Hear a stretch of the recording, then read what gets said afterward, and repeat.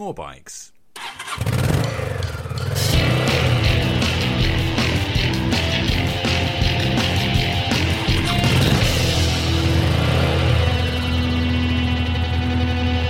Morebikes.co.uk. Hello and welcome to morebikes.co.uk. We're here in Saint-Tropez at the Harley-Davidson Dark Custom launch. We've been riding the Roadster, the new bike in the Sportster range, and we've been riding the Lowrider S, which is I suppose it's the slightly newer version of the Lowrider, but it's more than that, isn't it? It's got a big, massive 110 Screaming Eagle engine. It's a bit of a beast. Yeah, it is. It's all, the S series bikes are all about power. Yeah. So we introduced in model year 16 the Softail Slim S and the Fat Boy S, and now we've added the Dyna Lowrider S. And the 110 engine in these lighter weight cruiser chassis, it really rips. I found it really fun to ride because you can be quite lazy with it because there's so much power. And I was thinking in the city when we started in Marseille, I was using the clutch quite a lot, and I was thinking, this is a bit hard work, but you don't actually need to use it very much at all because you got that it'll just pull from pretty much any. Seems anywhere. like you're always in the right gear. Yeah, that 6-speed gearbox, because it makes almost peak torque from less than 2,000 RPM. So it's always got a lot of power on tap, and it's happy to lug itself down even to low RPM. It runs carbureted smoothly. But that motor is it's really fun because it has a great sensation of this kind of sound to it, and a good number of pounds of torque at the bottom end, just thrust you out the corners. Yeah. In terms of the Roadster, that's a whole new bike. That's in the sports range, and that's a lot more aggressive, sporty, a lot more nimble. Can you tell me what was the thinking behind that one? Yeah. What the Lowrider S is all about grunt and power. The Roadster is more of a nimble, narrow, bare essential Sportster. And it's got 43mm upside down front forks and dual disc brakes. It's got new wheels that are lightweight, multi-spoke design, and it's really flickable. It's a really fun bike to ride. Puts the rider in a pretty aggressive crouch position with new handlebars and a new seat. And it's really about flicking its way through the city is a perfect way to experience that Roadster. Yeah, it's certainly, when we were riding on those mountain twisties there, I started with the Lowrider S, and it's lovely. It's very planted and stable, but as soon as I got on the Roadster, you felt like you had more speed. Mm-hmm. The pegs are a bit higher. You can lean it over a bit more. And it's got the, like you say, it's got the aggressive riding position, and you feel like you can push it a bit more. Yeah, you definitely can. It's a quicker steering bike. Raise the rear suspension almost an inch over Sportster models, so it kind of has some weight in the nose, and it really does respond to bar inputs nicely. It's just easy to ride, kind of especially on fast flowing roads. It's really a fun bike in just a different way. Yeah. And don't get me wrong, I love the Lowrider S as well. It's a brilliant bike to have. That big engine, I'm absolutely in love with that big engine. 1800cc, 150 newton meters of torque, somewhere around that figure. It's immense. And in that fairly small, slim frame, it's a bit of a beast. It is. Like I said, it's about brute power, and that's what the S models have been. In addition, though, it's got great ride quality. It's got premium rear shocks and 49mm fork with a premium ride cartridge style suspension. So it's got a bit of a plush ride. And even though it's got a solo seat and you're in a somewhat attack position as well, it's relatively comfortable for riding all day. It also comes with standard cruise control and ABS and security with keyless ignition. So it's got some amenities as well. Yeah, absolutely. It's for me, it's such a comfortable bike to ride. I'd be happy on it all day. Whereas the Roadster is more about that sort of sporty, fast ride. That Lowrider S, I could imagine sitting on that all day and just cruising along. Yeah, and like I said, it has cruise control. So yeah, you can set the cruise control and kind of lay yourself back a little bit in that solo saddle, and it's got nice wide bars, and then it's got the speed screen, which does take some wind off your chest, so it kind of helps reduce your fatigue over a long day's ride. It's definitely a bike that you could ride all day and really feel somewhat comfortable on. Yeah. In terms of engineering, the both bikes actually, they look fantastic. But I'm just curious.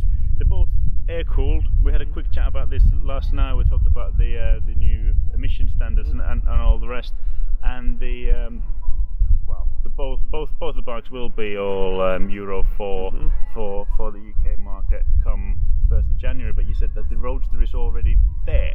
In principle, that is a Euro 4 bike. Yeah, so it already meets Euro 4 requirements. It's got a new catalyst that helps it do that, and we'll make some slight changes to the calibration in the 17 to even further improve the vehicle performance.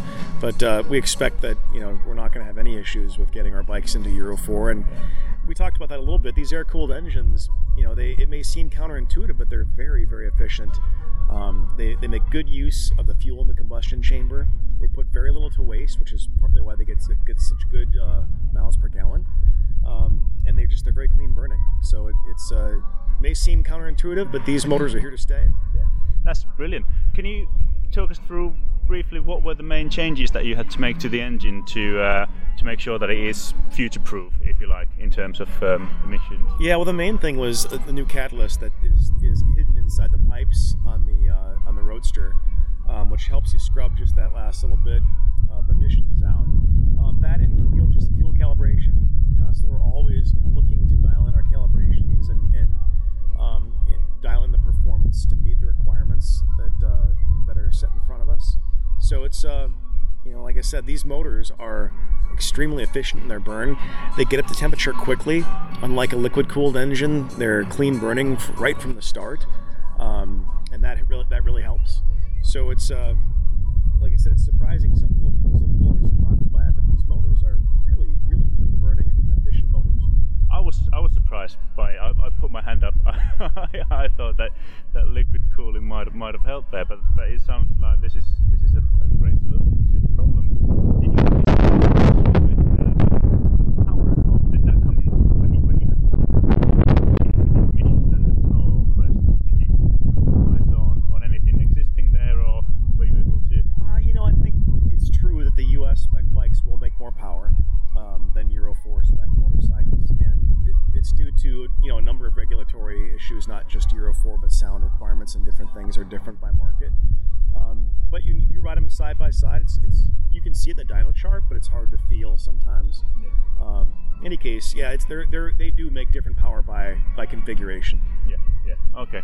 And the Lowrider S, that has a similar sort of cat box in the pipes, doesn't it? Yeah. Is that a similar sort of setup in terms of how you're approaching the emission standards, or is that your default? It's what we've been using, to get us there, and yeah, it does have that as well. So, we fully expect that the 110 will be with us for some time as well. Yeah, it's a fantastic engine. Like we said before, it's got immense power, and the torque levels are beautiful. It's just such a fun engine to have in a bike. Yeah, it is. It's I started. I think I was a bit spoiled this morning because I was on the rider, and you have that amount of torque there, and then I got on sports. Yes, it's faster and flickable and nimble and all that, but I kind of like the Lowrider more. If I'm perfectly honest, I kind of like that sort of lazy. I know the power's there. Yeah. It'll get me out of trouble. Deep well of torque. I mean, there's no replacement for displacement. That's the reality. And it does have a bottomless well of power. It's addictive. You just want to roll it on all the time and feel it and hear it and feel the vibrations. It's a very fun powertrain. Yeah. Really enjoyable. Yeah. In terms of the range that you have at the moment, you've got putting things like the live wire aside, you've got 750 up to 1800 at the moment. Actually, we have a 500cc liquid cooled twin as well, based on the Street 750. So those two powertrains are the smallest, the 500 and the 750 liquid cooled bikes. And then we have the Sportster engine comes in an 883 or 1200 cc displacement. And then on our big twins, we have 103 high output engines, and then we have the 110s. And those motors are either counterbalanced or rubber mounted, depending on what chassis they're in. Yeah. And they're all fuel injected, and they really are all. They have their own distinct sound signature, their own distinct kind of feel, and we pay a lot of attention to that because we know our customers are enamored with the look, sound, and feel of our motorcycles. We want to continue to provide that. Yeah. Is that something? Are you happy with the range as it is at the moment, or do you think there's room to slot something in between, go up or down? We're always evaluating that and thinking about what the future will be and what the future customers' needs will be. So right now, I think we have a nice balanced portfolio. We're able to provide bikes for beginners with the 500 and intermediate riders with the 750 and the 883, and then you're moving up into more high performance vehicles like the 1200, high output 103, and the 110 cubic inch engines for a variety of platforms and usage, everything from touring to cruising. And it's a fun time to be at the motor company. We're just excited to continue growth. And both of these bikes that we've ridden today, they're in the Dark Custom umbrella, if you like. Yeah. So they're less chrome and tassels and long forks and all the rest that some people might sort of associate Sure. Harley Davidson with.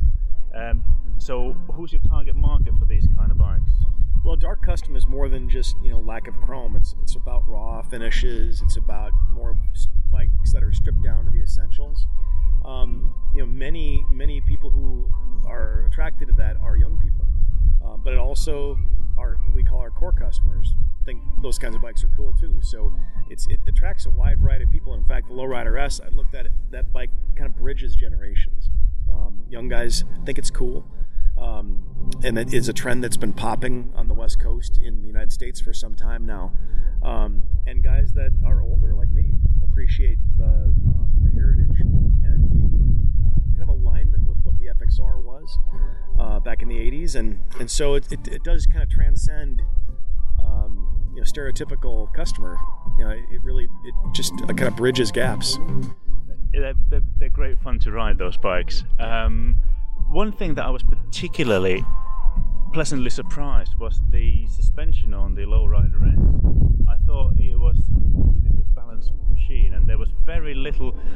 For some reason, I was expecting it to be a little bit softer on suspension, a little bit lazier, but it's really quite firm without being, too harsh on you. It's really pleasant bike to ride, and I think you mentioned that suspension is something that was upgraded from the Lowrider.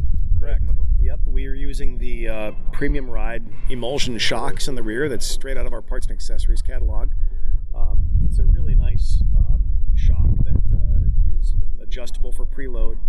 And then on the forks, we use a cartridge style 49mm Premium Ride fork.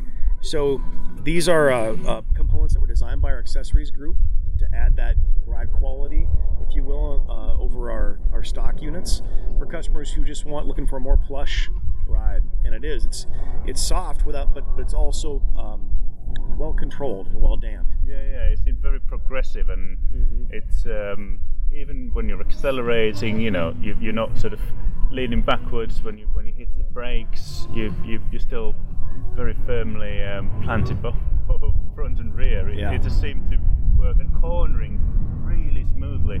Puts you a nice feeling of control. At the same time, it doesn't punish you. It has a nice level of comfort to it. But again, that contributes to it being an all-day to ride bike.